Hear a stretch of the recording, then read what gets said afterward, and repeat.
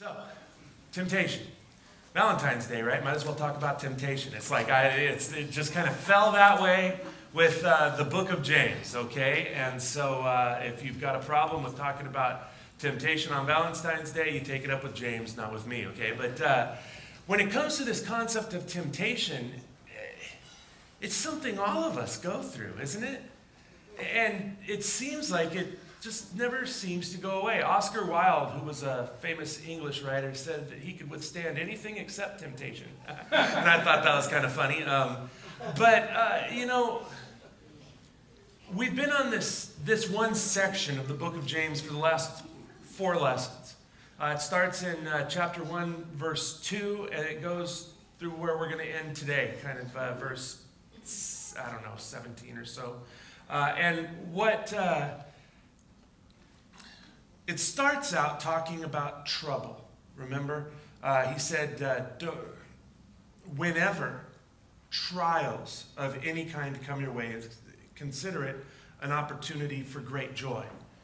Now today, he's going to finish it up. This passage that I'm getting ready to read to you will say over and over and over again, you'll see the word temptation come up.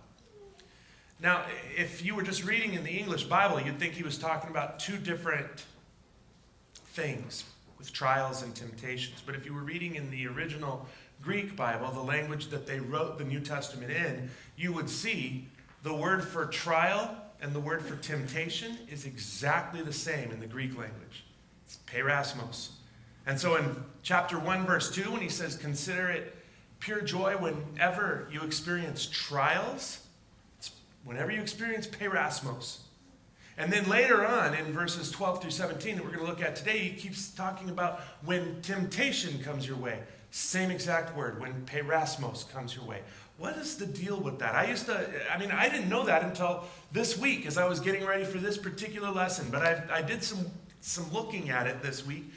Throughout the New Testament, when you see the word trial or you see the word temptation, you can just basically interchange whatever word you want to use, trial or temptation, because it's the same concept to the writers of the Bible. And I think probably that's because in every temptation there's a trial, and in every trial there's a temptation.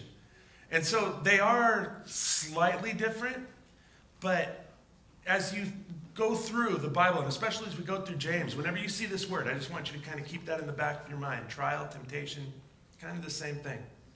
So here's what James says in James chapter 1, verses 12 through 17. God blesses those who patiently endure testing and temptation. Now, that's interesting too. If you read through different translations of the Bible, some of them say who patiently endure testing. Other translators say people who endure temptation. It's just one word there. The translators of the New Living Translation decided to hit all their bases, and so they translated one word into testing and temptation. And he goes on then. He says, afterward, they will receive the crown of life that God has promised to those who love him. And remember, when you are being tempted, do not say, God is tempting me. God is never tempted to do wrong, and he never tempts anyone else. Temptation comes from our own desires, which entice us and drag us away. These desires give birth to sinful actions, and when sin is allowed to grow, it gives birth to death. So don't be misled, my brothers and sisters. Whatever is good and perfect is a gift coming down to us from God, our Father. Okay, I could spend 3 weeks on this one section of the book of James, but we're going to try to do it in one. And what we're going to do today is we're going to look at James' kind of 5-step battle plan for dealing with temptation when it comes your way. And we're also in the middle of it going to kind of step out and talk about how temptation works, the 4 stages of temptation, so that you can see it when it's coming and so that you'll know what to do when you see that it's here. All right? Okay. Temptation battle plan. Number 1, expect temptations. Expect them. Now, if you were here 3 weeks ago for our first lesson on James, when we were talking about trials, how to handle trials when they come our way, this point may look vaguely familiar because it is exactly the same first point that we dealt with 3 weeks ago when we were talking about trials that we are going to use today when we're talking about temptations. In James 1 verse 2, if you remember, he says, whenever troubles come your way, not Not if, that whenever, that they are an inevitability. Now here in James chapter 1, verse 13, he says, and remember when you are being tempted. Again, it's another one of those things. It's like, don't be surprised when trials, temptations come your way. A lot of times, I don't know about you, I beat myself up for many years just because of the thoughts that I would have, just because of the temptations that would come my way. I think I'm a horrible person, and I'll never forget, I was reading Max Lucado's book, Just Like Jesus, once, and he made this statement that really kind of revolutionized my life. He said, you are not responsible for the thoughts you have. You're only responsible for what you do with the thoughts that you have, with the temptations that you have. And so I would even go so far to say that the more progress you make in your spiritual life, walking with Jesus, becoming more like him, the more trials and temptations are going to be bombarding you. And so don't be surprised. They are going to come. Number 2, don't pass the buck. Okay, when they come, Pastor Jeff was talking about this. This is an age-old tradition. All right, it started with Adam and Eve in the garden, and human beings have done it ever since. We don't like to take responsibility for our own actions. We even will blame God, and this is not a modern phenomenon. This is something that's been going on since the beginning as well. James chapter 1, verse 13, he says, and remember, when you are being tempted, do not say, God is tempting me. He is never tempted to do wrong and never tempts anyone else. But a lot of times, the way we talk about why we did what we did, right, when we're trying to explain it to ourselves or other people, it's almost like we lost control of ourselves. Sort of like this. Welcome to Eyewitness News at 6 with Susan Ortega, Evan Baxter, Fred Donahue, sports, Dallas Coleman, weather, and now, Buffalo's #1 news team. Good evening and welcome to Eyewitness News at 6. I'm Susan Ortega. And I'm Evan Baxter, and here's what's making news. A potential scandal with the Buffalo PD surfaced today when the mayor demanded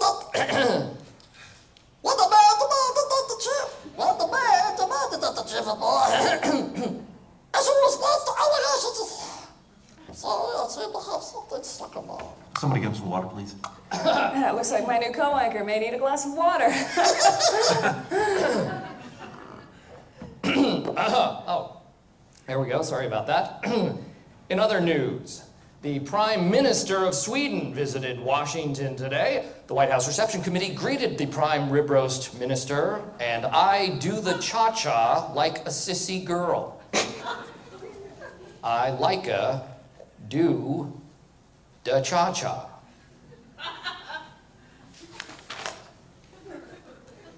I'm sorry, we seem to be having some technical difficulties. And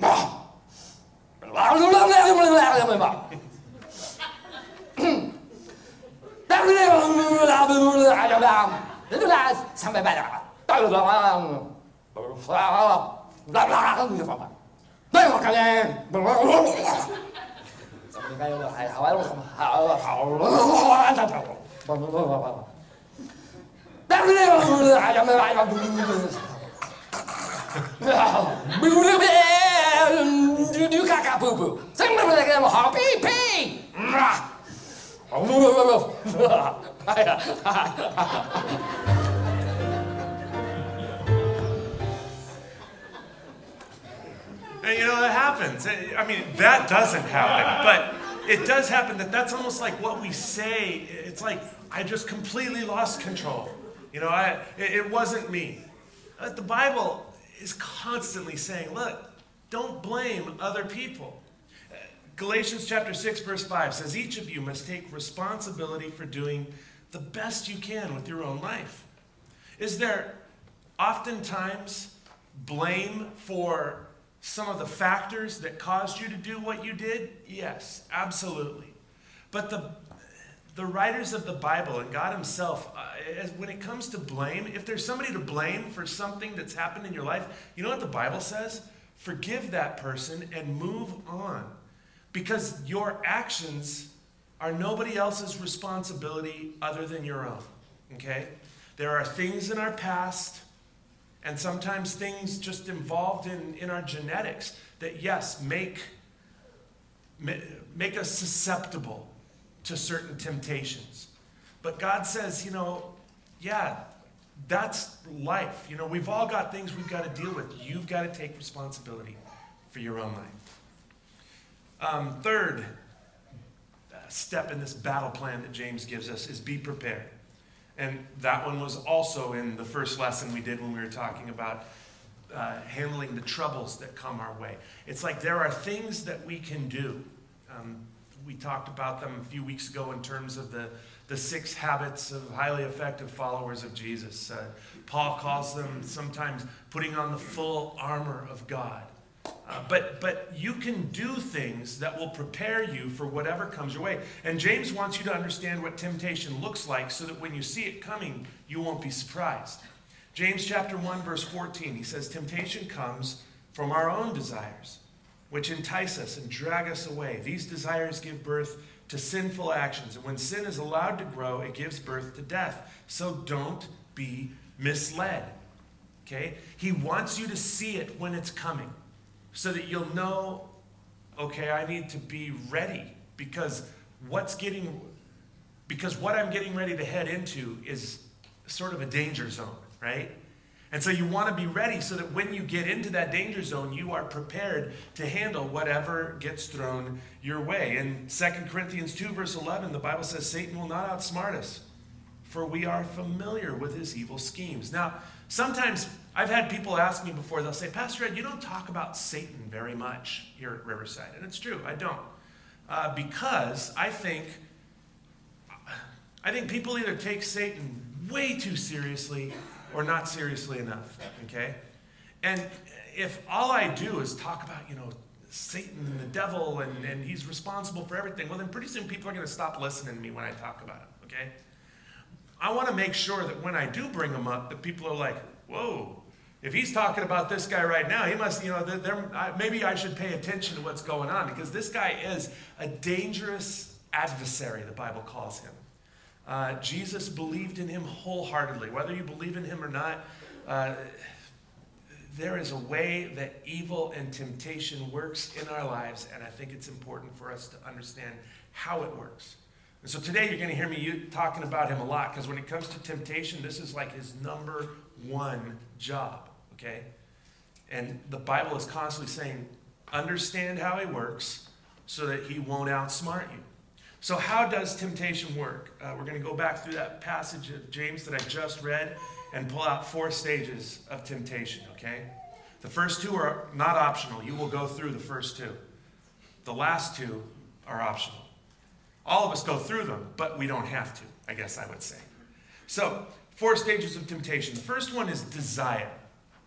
And it begins inside. James says in James 1:14, it comes from our own desires. Now, desires are not bad things, okay? I always thought that temptation was the temptation to do something bad, right? And to a certain extent it is, but it starts with something good, which is what makes it so hard to see coming. See, this word desires that James uses, it's not talking about, it's like I've got this desire to kill someone. You know what I mean? It's like, I wonder if I should do that or not. That's a tough question. It's like, I wonder what would God have me do in this situation? You know what I mean? I can tell you pretty easily, don't kill that person, right? That's what God would say.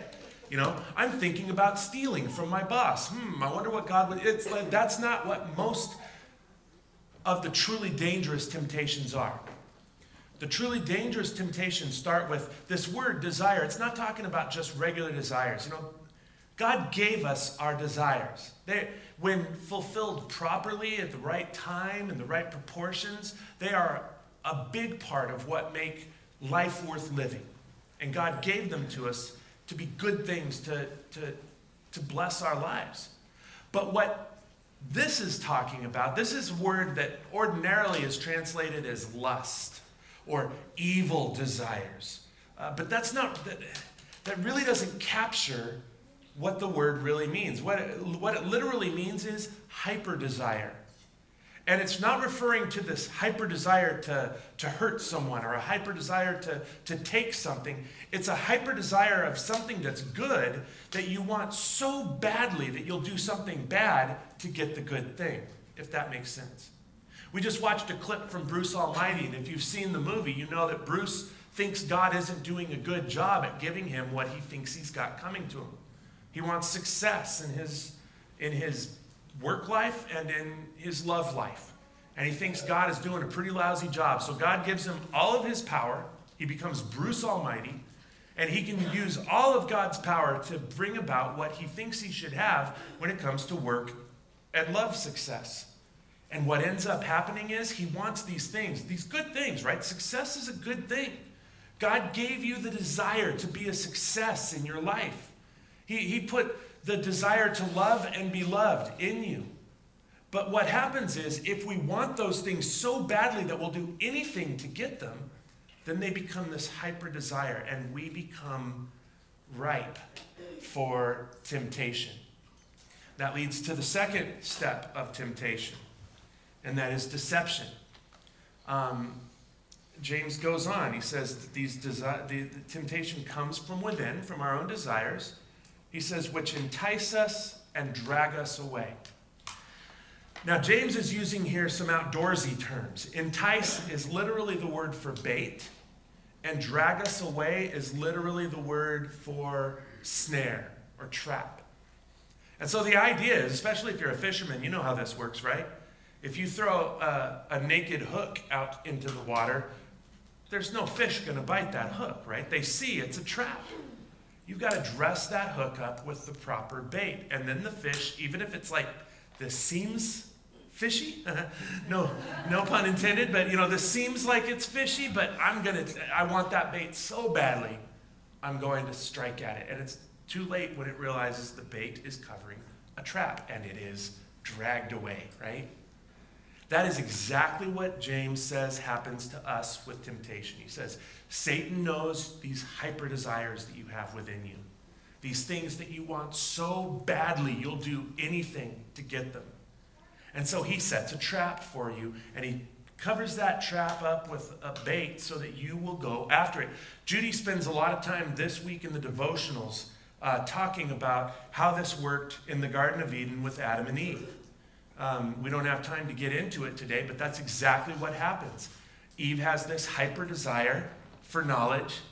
Satan comes along and says, here, let me show you. If you eat this fruit, this is what it'll get you. And it turns out he didn't really lie.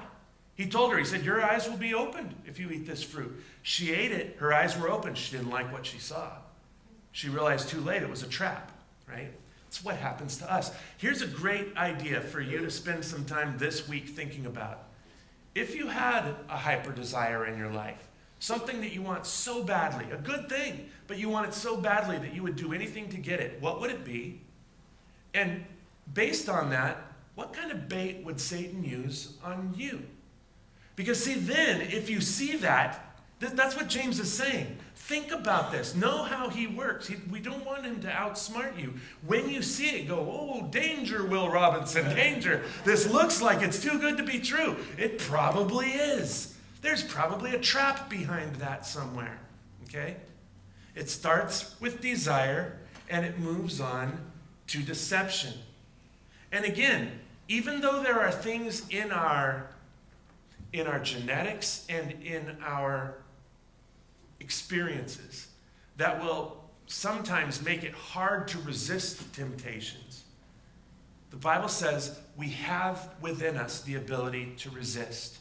You are not an animal programmed by your DNA. You are not a machine that has been programmed and at the mercy of your programming.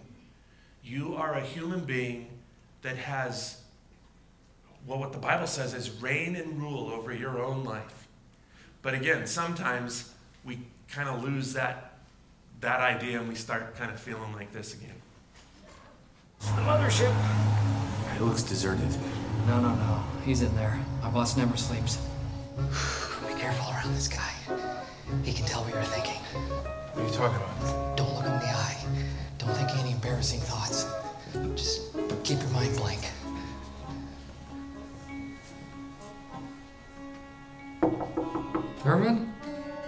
like you'd meet a friend of mine, Tim Conrad. Hi. I could use some help, and Barry says you're just the man for the job. Have a seat. I did an audit on a Stephen Conrad 2 years ago. Any relation? Where does he live? Bayside State Prison. He's doing 7 years. Oh. Are you hiding something, Mr. Conrad? What is it that you do for a living? Don't ask. He makes money. Nobody knows where it comes from, though. Should we take a look at his return, Barry? Guys, I think we're getting a little off track here. Look, I'm in a little bit of a rush. That's him. Guys, I don't have much time, so... Mr. Conrad, men lie to me 1,000 times a day. My job is to find the truth. Right, Barry? I've studied the human mind. I've learned how to read it and ultimately control it. This is fascinating. I can't wait to read it. It's $14.99 on my website, Okay. plus shipping and handling. Even if I buy it here? It's shipped from somewhere else, isn't it? And I've been handling it. Could you just tell Thurman why we're here? We are looking for an address of a non-deductible vacation property. You're looking for someone or something. That's exactly right. Tim is looking for his girlfriend. She ran off with an artist. They are probably sleeping together. Your girlfriend has left you. Tim, you can see right through you. Well, you also just told him that. Are you still skeptical, Mr. Conrad? Watch this. Barry. What is he doing? He's making me do something. What is he making me do? You're not doing anything, Barry. That's right, Barry. You're not doing anything. I'm not doing anything. I'm paralyzed. Oh, God. God can't hear you, Barry. Tim. Tim can't hear you, Barry. No, actually, I can hear him. Oh, my body is a prison. Oh, this is so painful. I can't move, Tim. Tim, help me. Help me, Tim. All right, you know what, Barry? Just move. You can do it. Just move. I release you. Oh, wow. Okay, I will never take movement for granted ever again. Well, I was wrong. Apparently his brain really is your puppet. I need an address. Can you help me, please? Perhaps for a price. Apparently his brain really is your puppet. I love that line, you know? And all that just to say this, your brain is nobody's puppet, okay? It really isn't. And what James says is, yeah, there are things that are within us that make, standing up to temptation difficult, but you can do it. If you see what's coming, if you know how it works, if you understand it, and then you know how to handle it. So it starts with our own desires, then it leads to deception, enticing, and dragging us away. Those first two are not optional. Those first two, every single one of us will go through. But these next two are basically just dependent upon how we respond. So it goes from desire to deception to number 3, to sinful actions, okay? That's when we actually do what we're being tempted to do. James goes on, James 1:15, he says, these desires give birth to sinful actions. They create something, right? And that's when the problem happens. The first two steps, desire and temptation, deception, it's like those everybody goes through. Jesus went through them. But this third one is when things start to get dicey, when we do what we've been deceived to do. And a lot of times what we think is, oh, no big deal, right? It's like it's just once. As a matter of fact, that's how Satan works. He starts out saying, no big deal. Everybody does it. God forgives. And then you do it, and then it's like, he's like, whoa, nobody's ever done anything like that before. You could never be okay with God again. That's the way that it works. And if you keep doing this this sinful action, whatever it is, then James says it leads to this fourth step, which is death. And we're not talking about, fall over dead and die. We're talking about this sort of walking dead, spiritual zombie-like life that some of us know all too well. And James says this in James chapter 1, verse 15, after the desires give birth to sinful actions, then when the sin is allowed to grow, it gives birth to death. Okay, so this is a progressive thing. And what James is saying, if you go back, if you're using the lesson sheet, go back to the whole scripture that I read at the beginning. It starts out saying, if you endure temptation, the reward is life, this glorious life. And then here at the end, he says, and if you don't, if you're not careful, what it will lead to is death. And so he's trying to get us to understand, be really, really careful. This is how temptation works. So I want you to know, James says, so that when it's coming, you will see it coming. Okay, so then what do we do? Really, really quickly. Number 4, change your focus. If you stare at something, if you focus on something, even if you think, I am never going to do that. If that's what your focus is on, eventually that's exactly what you'll end up doing. How many times have you heard somebody say, I will never be like, and then fill in the blank, right? Mom, dad, that stinking pastor down at the church, a teacher, a friend, a brother, a sister, whatever, right? We all have somebody in our lives that we say, I don't ever want to be like that person. If all you do is focus on that, eventually, you know what will end up happening? You will become exactly like the person you did not want to become like. And so what James says is just change your focus. Stop looking at the trap. Stop looking at the temptation and change your focus. In James chapter 1, verse 17, it almost seems like James forgot what he was talking about. He's talking about trials and troubles and temptation and death. And then all of a sudden he says, so whatever is good and perfect is a gift coming down to us from God the Father. It's like, did he forget what he was talking about? No, he's telling you how to resist temptation. You take your eyes off of the trap and you put them on God. You put them on Jesus. Later on in James chapter 4, verses 7 through 8, James will say this. He'll say, resist the devil and he will flee from you. And when you draw close to God, God will draw close to you. What he's saying is stop looking at the thing that you're so tempted to do. Put your eyes somewhere else. When I was 20 years old, I had spent the last 3.5 years throwing my life away, giving in to whatever temptation came my way, and I finally decided, all right, I'm done. I had tried that several times. It had never worked until I figured this part out. Stop focusing on what I don't want to do and start focusing on what I do want to do. And so whenever I would be tempted, I had this passage memorized. I'd close my eyes, I would say, resist the devil, he will flee from you. I would kind of physically turn away. I would turn my body, whether the temptation was actually right there or not. And I would say, when I draw near to God, he will draw near to me. I got to tell you, I would feel like a physical sensation come over my body, like something had changed. And I believe that it had. I carried my Bible with me everywhere that I went. And back then, I didn't have my Bible on a smartphone, right? I had this big, clunky Bible that I carried with me everywhere. And whenever I would be tempted, I'd sit down, I'd open it up, I'd read it. I wore that thing out. I got to tell you, if by the time I was done with that thing, it was falling apart.